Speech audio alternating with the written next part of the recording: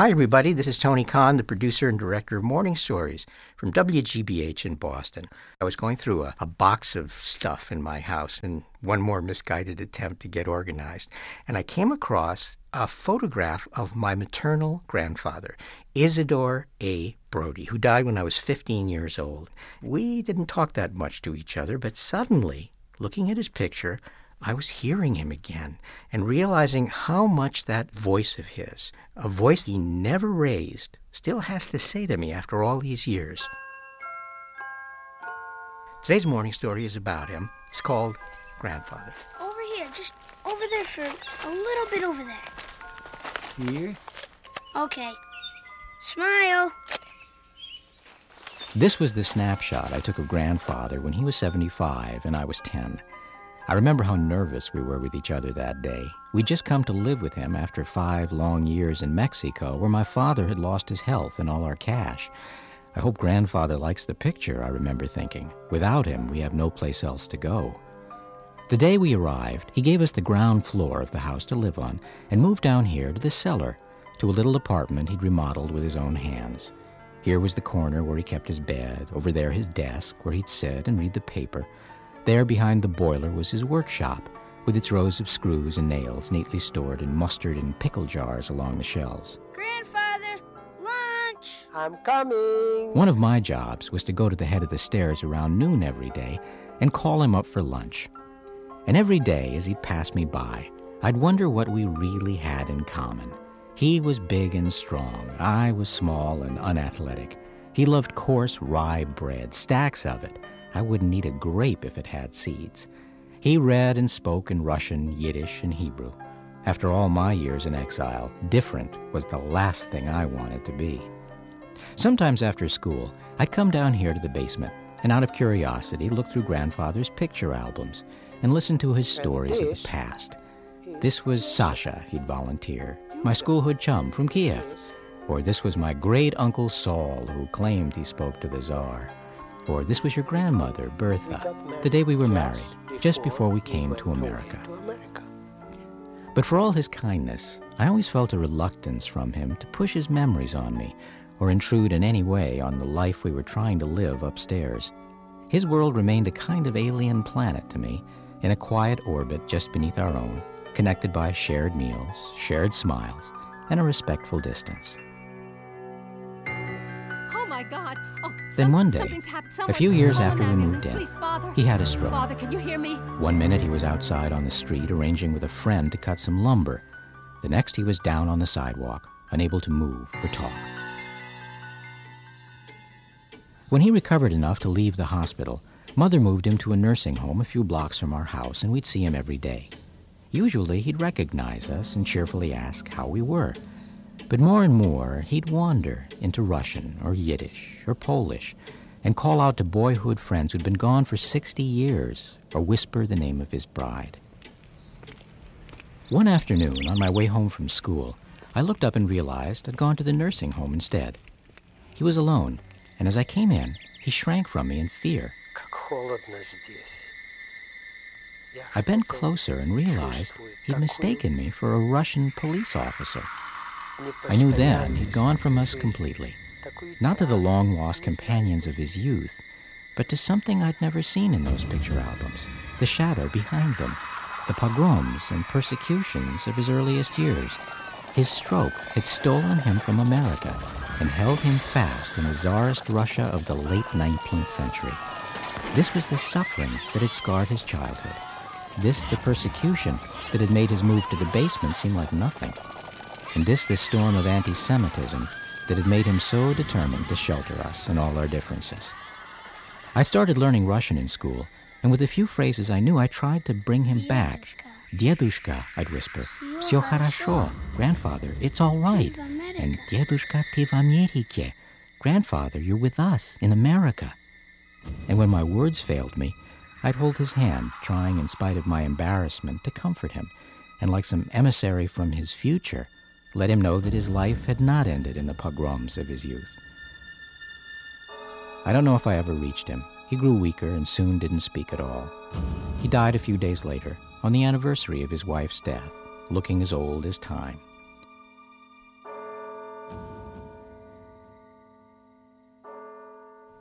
After he was gone, none of us went into the basement much. It was hard to look at the desk he wouldn't sit at anymore, the books he wouldn't read, and the pictures of all those people who, now that he was gone, had no one left to remember their name. But I see I was wrong. He never left. Once again, more clearly than I ever could as a child, I hear his voice. I understand his silences. I feel the fullness of his life. A story comes back to me he told me long ago about the sidewalks and the Tsar. One day, he said, the rumor spread the Tsar was coming to town. So quick, the police chief yells at us, make 2 sidewalks for his royal feet. And when the sidewalks were finished, they put guards at every corner to shove us away and keep our footprints from the wet cement. But it was autumn, and even the Tsar can't boss the falling leaves. So down they came, thousands of them, while the guards stood helpless, and each leaf made a tiny imprint where it fell. Ha!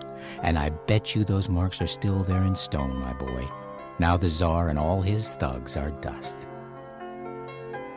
I think of you, grandfather, and the mark you left on us. How deeply your kindness touched us.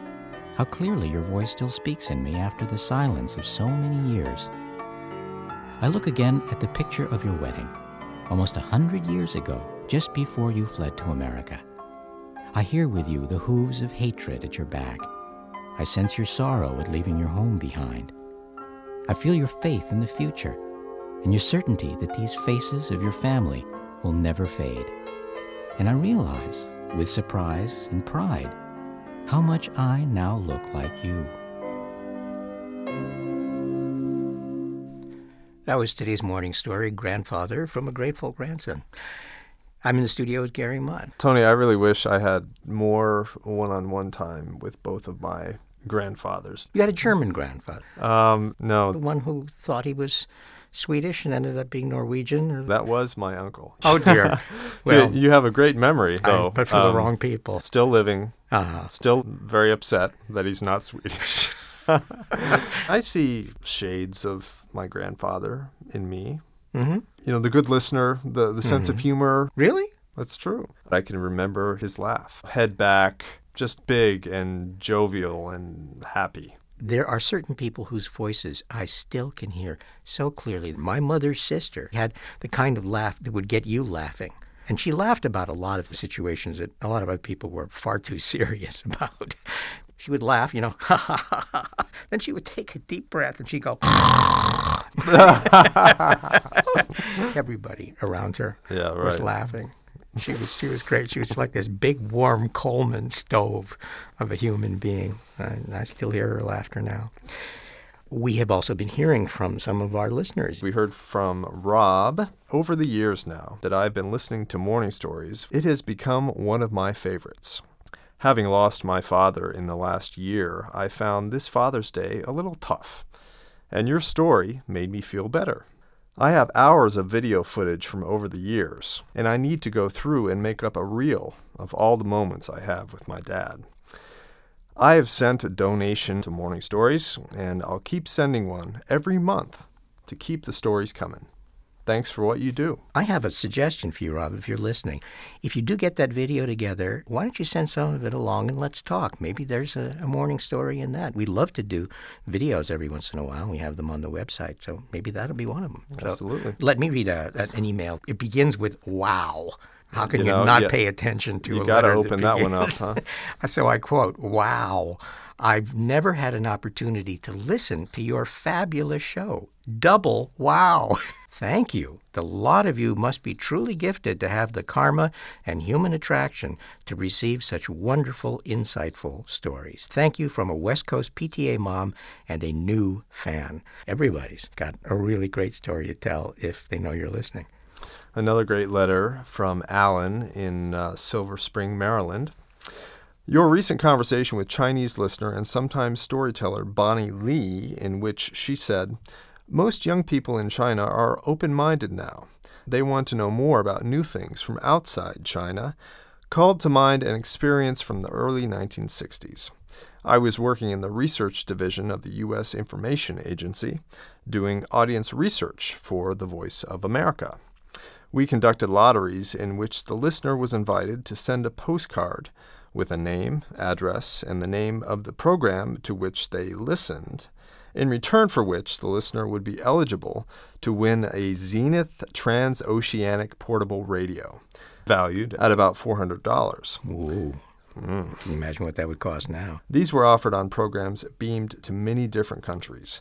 One was offered in Mandarin, and not a single postcard was received from behind the bamboo curtain. How times have changed. Morning Stories may be doing more for international relations than a lot of other things. I hope you will continue, and I have already sent a small contribution towards this end.